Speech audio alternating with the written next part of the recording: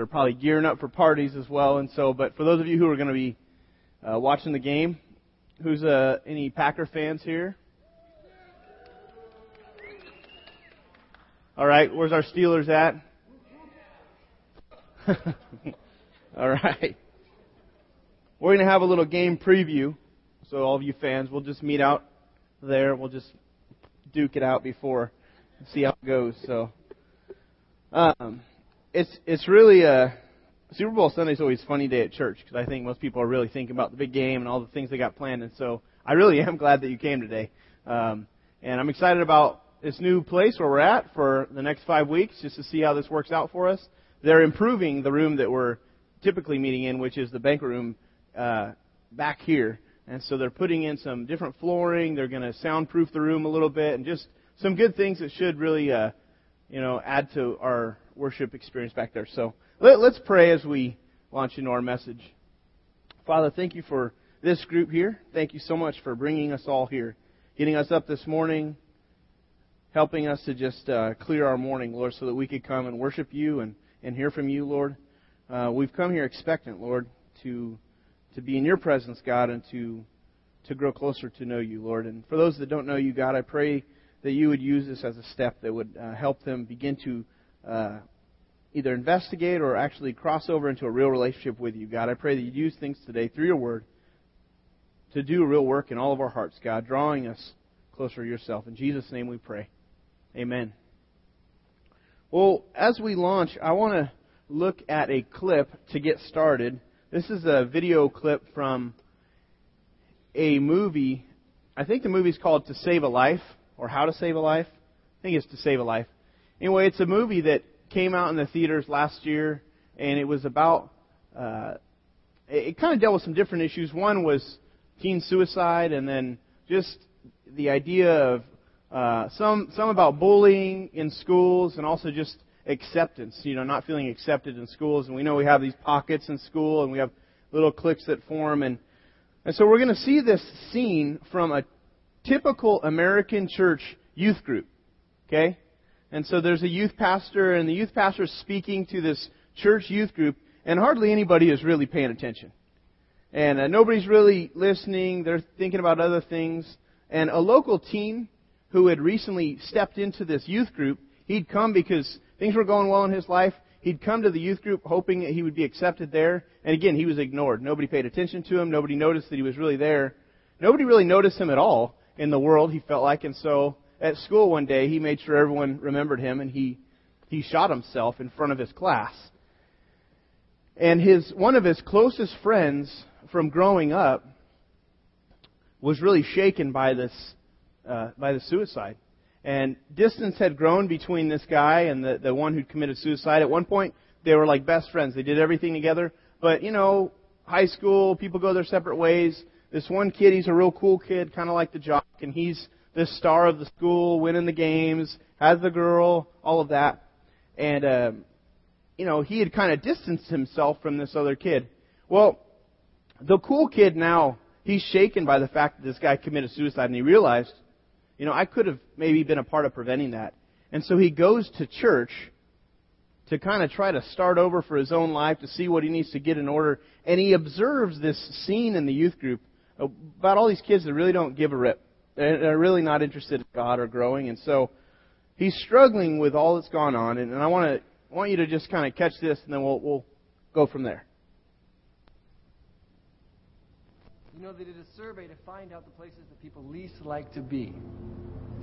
And some on the top of the list were the DMV, the dentist, the principal's office. But you know what the number one place was? The church. Boring, judgmental, hypocritical. Why is it that so often we can be the exact opposite of what this teaches? That's not how it's supposed to be, guys. This is supposed to be a place where you don't have to pretend like you've got it all together or that you don't have any problems. A place where you can come and be who you really are and not feel judged. I want to take 30 seconds right now. 30 seconds of silence. And I want you to ask yourself the question. Who have I judged? Hey, Did you see the game last Sunday? Man. Jake was up all night. She would not stop texting me. See that guy up there? I saw him yesterday. He was with Kevin. Yes, I think they're friends. I don't know. I've never seen them together before, but I mean, a double date. Oh, she's at church? Didn't any of you hear what he just said? My girlfriend came here today, and she left because she felt judged. And no one even noticed. Roger walked into school and started shooting. I knew him. He wasn't crazy.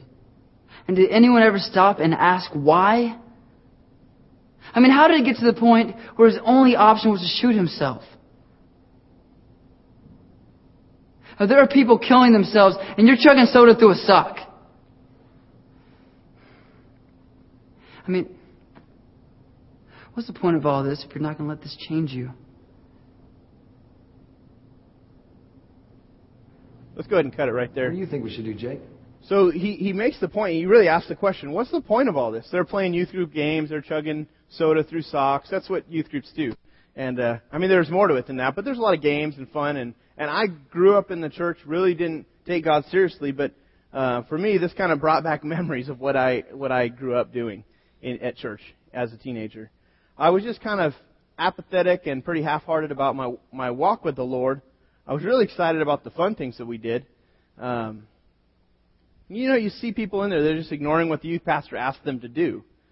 They're ignoring the 30-second evaluation of themselves, and they're just thinking about, what am I going to do when I leave? Or, you see one guy, he's passing the, little baggie of pot to his girlfriend. That's actually, you find out that's the pastor's son. And that's also, unfortunately, somewhat typical of churches. So if you see my kids passing weed, you do have my permission.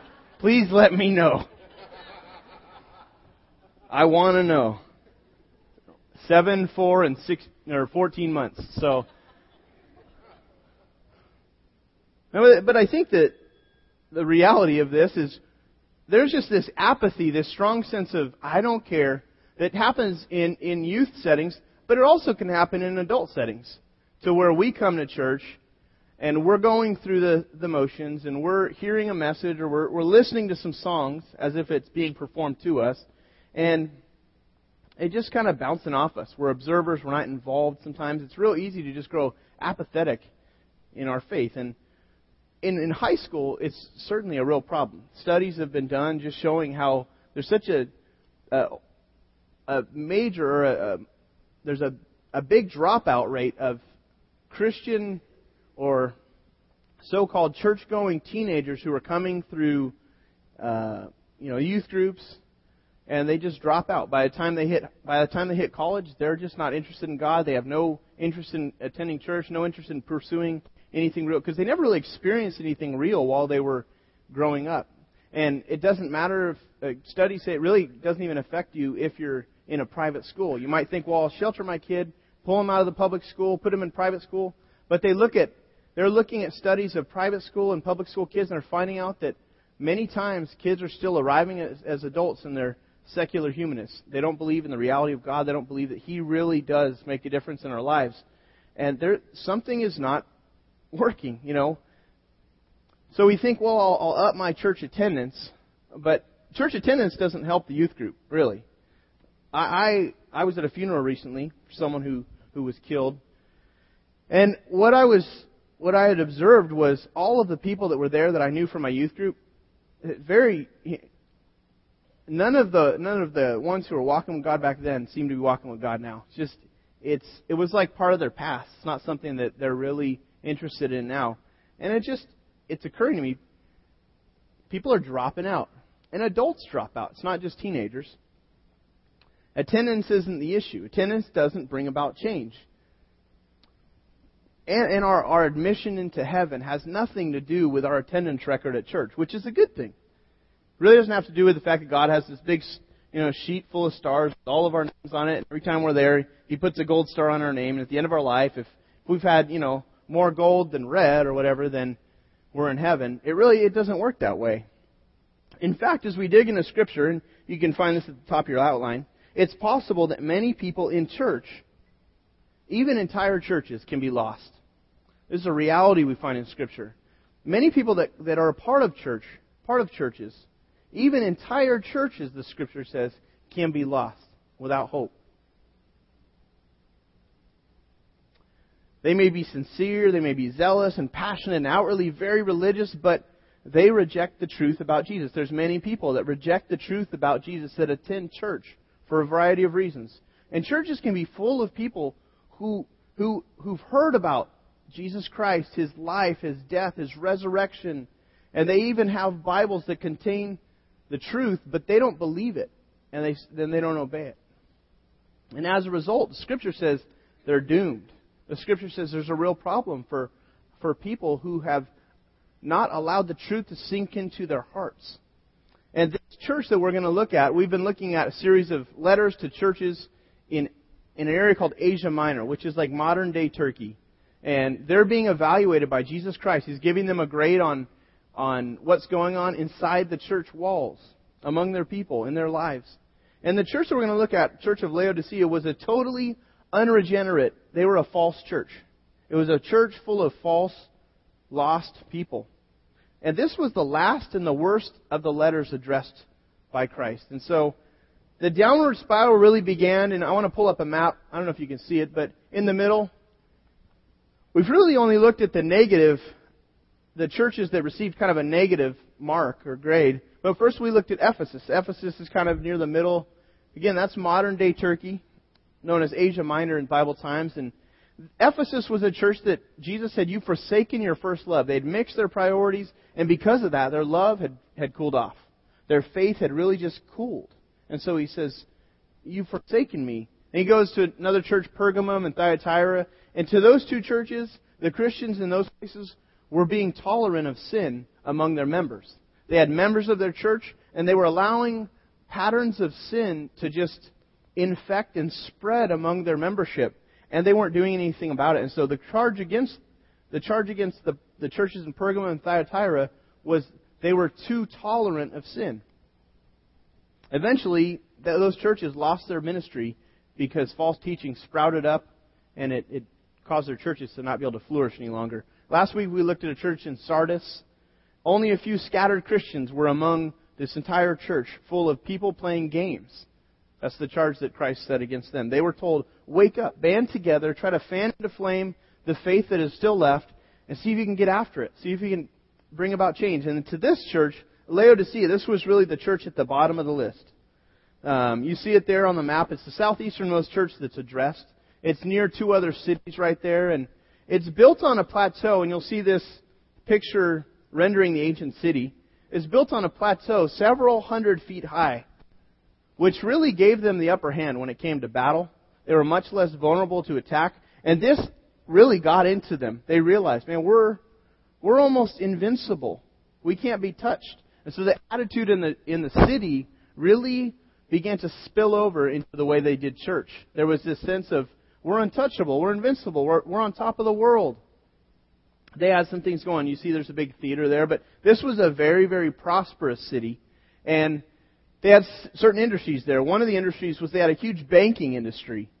And they were such a wealthy city. They were known for their wealth that when there was a major earthquake that destroyed their city, rather than accepting help from Rome to rebuild, they said, we got it covered. We've got money in the bank. We can do our own rebuilding. That was unheard of for cities in these times. But this was like a banking commercial center. They were known for that as one of their industries. Also, they were known for producing this soft black wool that they would sell, and it would export out to the region. Another thing they were known for, this ancient eye medicine that would heal people's eye problems. And so they had a medical school there, and the doctors there actually invented this eye medicine that, again, they were known for. And you can look up the name Laodicea, and it'll talk about this eye medicine that came out of the doctors of those days. And it was exported all throughout the Greco-Roman world. So this church was founded among this very wealthy city who had a very well-known, prestigious business industry of exporting. And the church by Christ was accused of this. The church in Laodicea was spiritually lukewarm. That's the accusation. That's the first thing. He says, you're spiritually lukewarm. We're going to look at this passage in Revelation 3, verse 14. It says this, in verse 14, "To the angel of the church in Laodicea write, these are the words of the Amen." That's the only place in Scripture where Christ is addressed in this way. The word Amen, it means truth. So this is the words of, basically, the one who is the truth. And then it goes on, "The faithful and true witness." He's also, his message is truthful. The words that Jesus said, He's the God of truth. This is coming from Him. It goes on and says, "The ruler of God's creation." Verse 15 says, "I know your deeds, that you are neither cold nor hot." Before we really look any further, he talks about your deeds. He's well aware, and the picture is, he's walking amongst this church just like he did the others, just like he walks amongst our church. He pays attention to what we do, the way we do church life, the way we relate to each other. When we gather, when we're not assembled together, he's paying attention. And he says to this church, "I know your deeds." And he brings up, it's interesting, he brings up the fact that he's paying attention to what they do. And the issue of deeds seems to come up a lot in Christ's evaluation of the church. And you might be thinking, well, I thought we were saved not by what we do. And the truth is, we're not. We're saved by what? By faith through grace, or did I say that right? Did I spin that around? Spin that around. By grace through faith. Grace, unmerited favor. We didn't deserve it, but we're saved by God's grace. He had favor on us, showed us His kindness, and we accept Him through faith. That's how we're saved.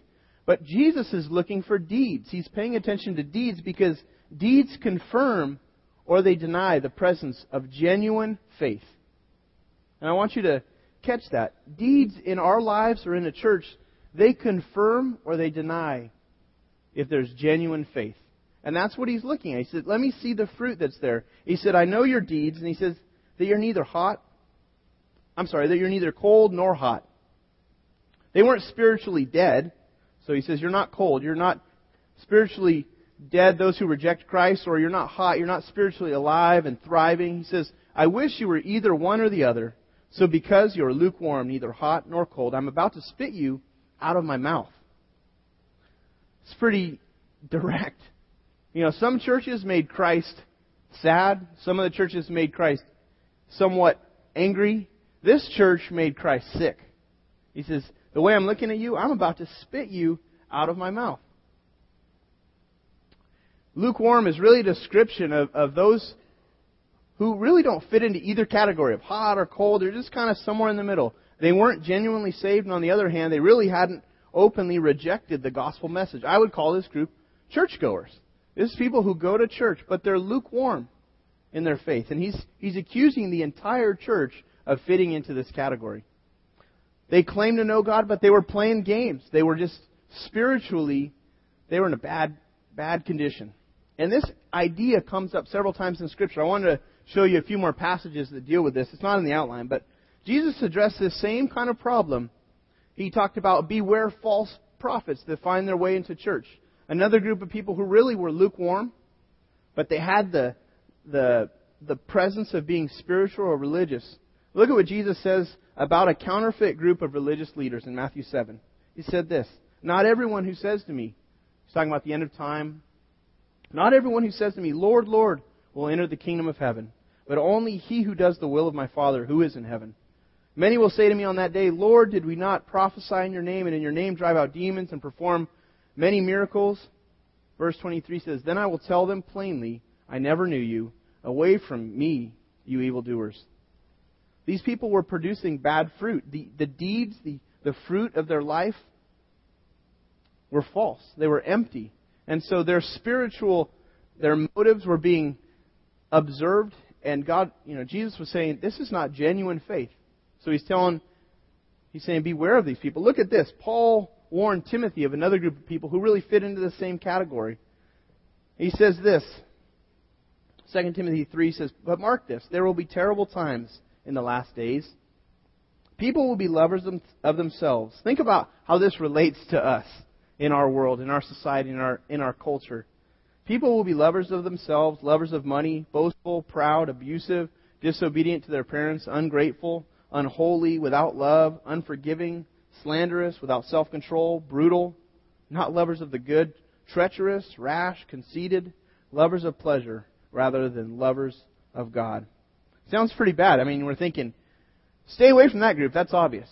Anybody like that, I don't want them to be close friends. But then look at what he says. Verse 5. Having a form of godliness, but denying its power. See, they appeared to have God in their lives. These were church-going people. He's saying this will find its way into the church. This kinds of character qualities, you're going to find them their way into the church. And look at what he says at the very end. Have nothing to do with them. The faith of the false Christians is empty. And being in a lukewarm state is a really scary place to be because we don't realize that we're there. When we're lukewarm, we don't understand there's a real problem. And there's no one further from the truth than the person who thinks their faith is legitimate, but it's false. And that's a scary thing. Someone who makes an emotional or an empty profession of faith, but has no genuine saving faith, that's a bad place to be because we think our lives are okay, and then we arrive at the end of our lives and we find out we're separated from God for all eternity. That's a scary thought. What he's getting at in this passage is this church was full of people who thought they were okay, but they weren't okay. No one is harder to reach than a false Christian. So here's some things about the church. The church was also arrogant and self-deceived. They were deceived about their real spiritual condition. They didn't understand what they really needed. Verse 17 says, you say, Jesus is saying, here's what I hear coming through the church. You say, hey, we're rich. I've acquired wealth and do not need a thing. This church was really wrapped up in their own need for personal prosperity. The wealth of this city, because like I said, Laodicea was a very wealthy place, the church began to think that the wealth of their city must mirror our spiritual wealth. But Jesus was saying, you're really bankrupt. He goes on, he says, but you do not realize that you're wretched, you're pitiful, you're actually poor. You're blind and you're naked. They were deceived. They were trusting in themselves. And any time we trust in ourselves or our resources or our reputation, we find out we're in bad shape. If we're not trusting in God and the work that He's done through the person of Jesus, we're in real bad shape. And so to them, Christ offered something. First off, Christ offers this all to those who are lost. To the church, He offered this. He says, encounter true salvation. He's giving them another chance. Verse 18, I counsel you to buy from me gold refined in the fire, so that you can become rich, and white clothes to wear, so you can cover your shameful nakedness, and salve to put on your eyes so you can see. And what he's doing here is he is addressing the three industries that this city was known for. He says, I'll give you true riches. Gold, he's talking about.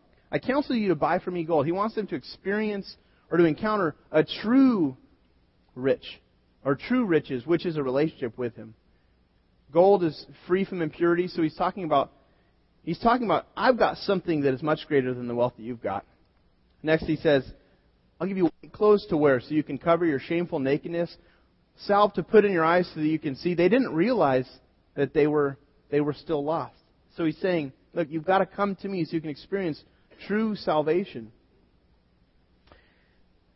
And if you've been coming around and you've not yet really broken through to a relationship with Him, you're not sure if you've committed your life to Christ, or you're just wondering if attendance is enough. What he's saying is it's not enough.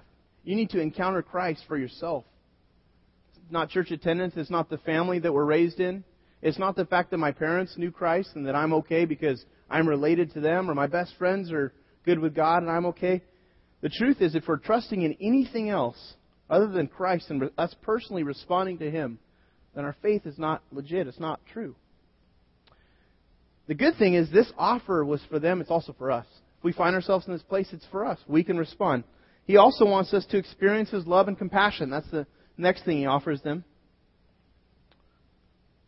Verse 19, He's saying, this is a kind of a confusing verse. Those whom I love, I rebuke and discipline. So be earnest and repent. And what He's saying is He has a genuine love for this group of unredeemed people. He wants them to respond to Him in real faith. He wants them to experience His goodness, His compassion, rather than to just deal with God's judgment and wrath. God has a special and unique love for those who've yet to come to know Him. It's interesting, in Scripture you find that He has a very, very special love for those that respond to Him, but He still loves those who've yet to come to know Him, those who even have rejected Him. I want to show you this verse. It's interesting. Jesus said to this rich young man who rejected Him, look at what it says, Mark 10:21. Jesus looked at him and loved him. Sometimes we think God only loves those who respond to Him. The truth is, God loves all of us.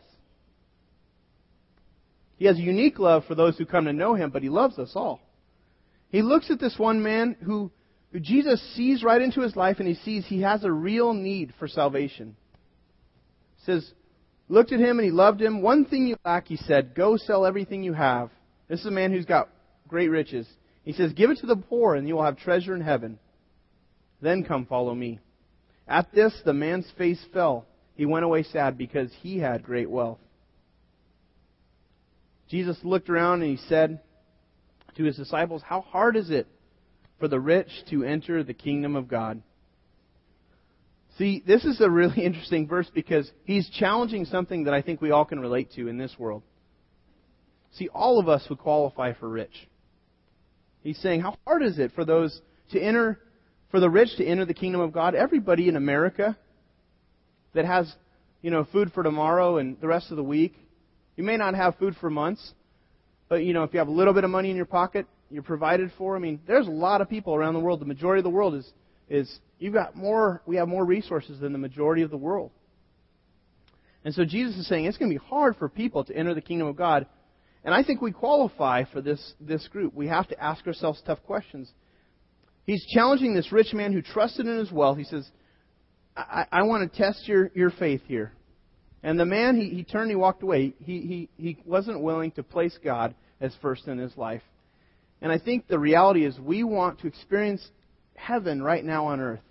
And as much as I'd like to talk about that thought, I think we struggle with that. We want to experience God's heaven right now on earth. And so because of that, it's real hard to prioritize our relationship with God because we want it now. We don't want to give up things right now because we want to experience it now. I've been wrestling with that a lot, so I actually don't want to tangent too much on it. I'm actually writing something so we can look at that thought later on in another message. But as a country and as a church, I think we got to wrestle with this idea of, are we first? Is He first in our life?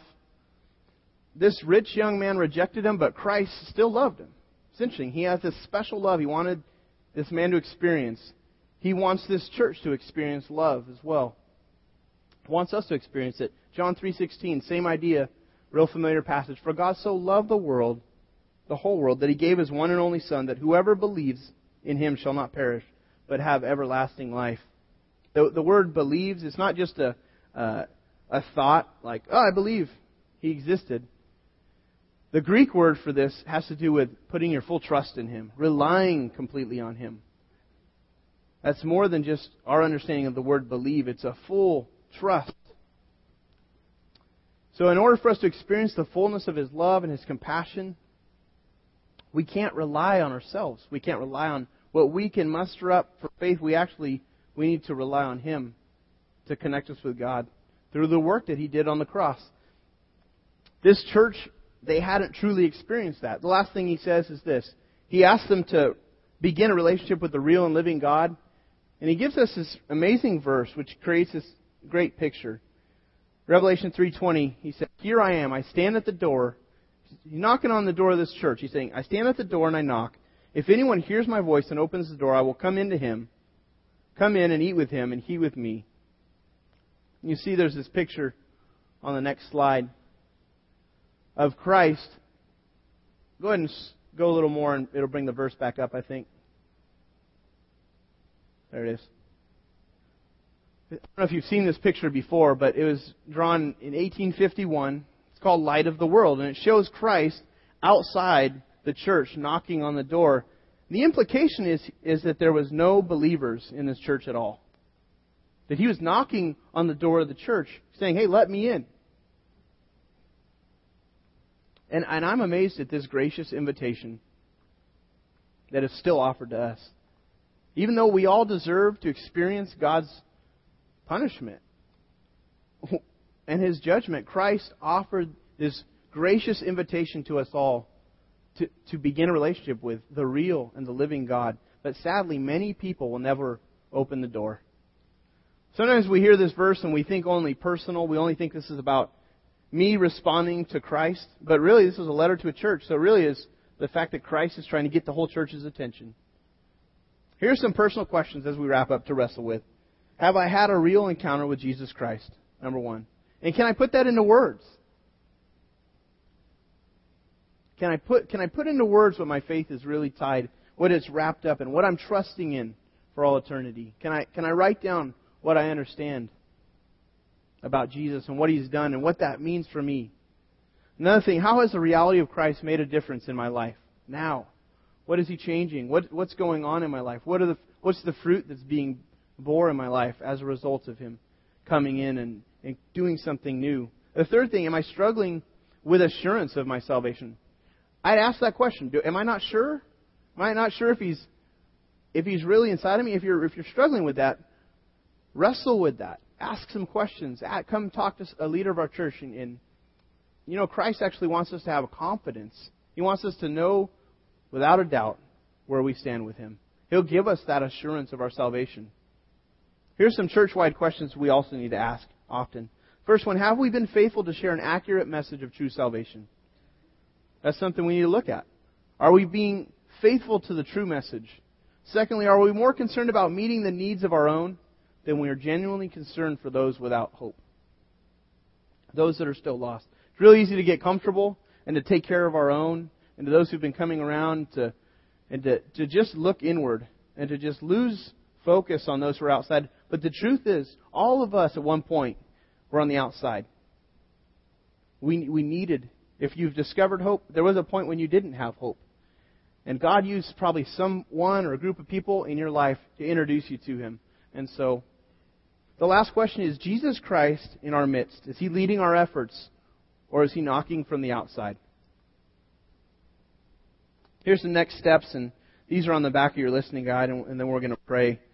You might consider wrestling this week with settling the issue of your own salvation and your personal need for forgiveness and a new life. If you've never nailed that down, I'd encourage you to take that step. And secondly, pray that God would use me to share my life and this message of hope with someone. Just begin to, if you want to take that step, maybe you're trying to invest in new relationships and just asking God, would you help me to speak up at the right time, or to know when it's time to ask the right questions, or to just engage in that kind of spiritual conversation. The last one is to memorize that verse. Behold, here I am, I stand at the door and knock. If anyone hears my voice and opens the door, I will come in and eat with him and he with me. Today is the last day in this, either in the service or tonight from your home, like on your laptop or computer, if you want to sign up for the growth groups. Scott said that, but really to reiterate, this is the last day. Right now, we've got over 100 people that have signed up for growth groups and 100 adults, and so really excited about that. There is more room, and so sign up today and drop that in the offering, or just go online and take care of that. So let's continue in worship. Or let me pray. Father, thank you for this group. God, thank you so much for your word. Lord, we really need your word in our lives today, God. So many of the things that you spoke about, we're seeing unfold in our world, Lord. There's a lot of chaos around us. There's even chaos in our own lives, God, and we desperately need to know the truth amidst all the chaos. Lord, I pray that if there's any here that have never settled the issue of where they're going to spend all eternity and who they're going to live for, Lord, if there's some that just have never made you boss, Lord, I pray that today you'd help them to take a step in that direction, Lord, to investigate what that means, Lord, without pressure from anyone here, but Lord, that if you're speaking to anyone here, Lord, and you want someone to respond, Lord, I pray that you'd help them to take that step, to let us know on the connection card, and then to be willing to have a conversation about nailing that down so that you can come in, you can begin to change each person, Lord. Thank you for the change that you make in our lives. And Lord, as a church, We want to know that you're inside all of what we do, that you're leading our efforts, that you're the one who's guiding this church, Lord, as we make decisions, as we reach out to this community. Lord, we want to know that you're the one who's steering us, Lord, that you're truly the head of our church. And so, help us to be quick to line up what we're doing with the Scripture, Lord. Thank you again for your word, Lord. Thank you for how real it is, how true it speaks to our life today, God. In Jesus' name we pray. Amen. The ushers are going to come right now, and they're going to receive our offering. So if you would, please put the connection card in the basket. And if you'd like to give an offering today, you can. We thank you for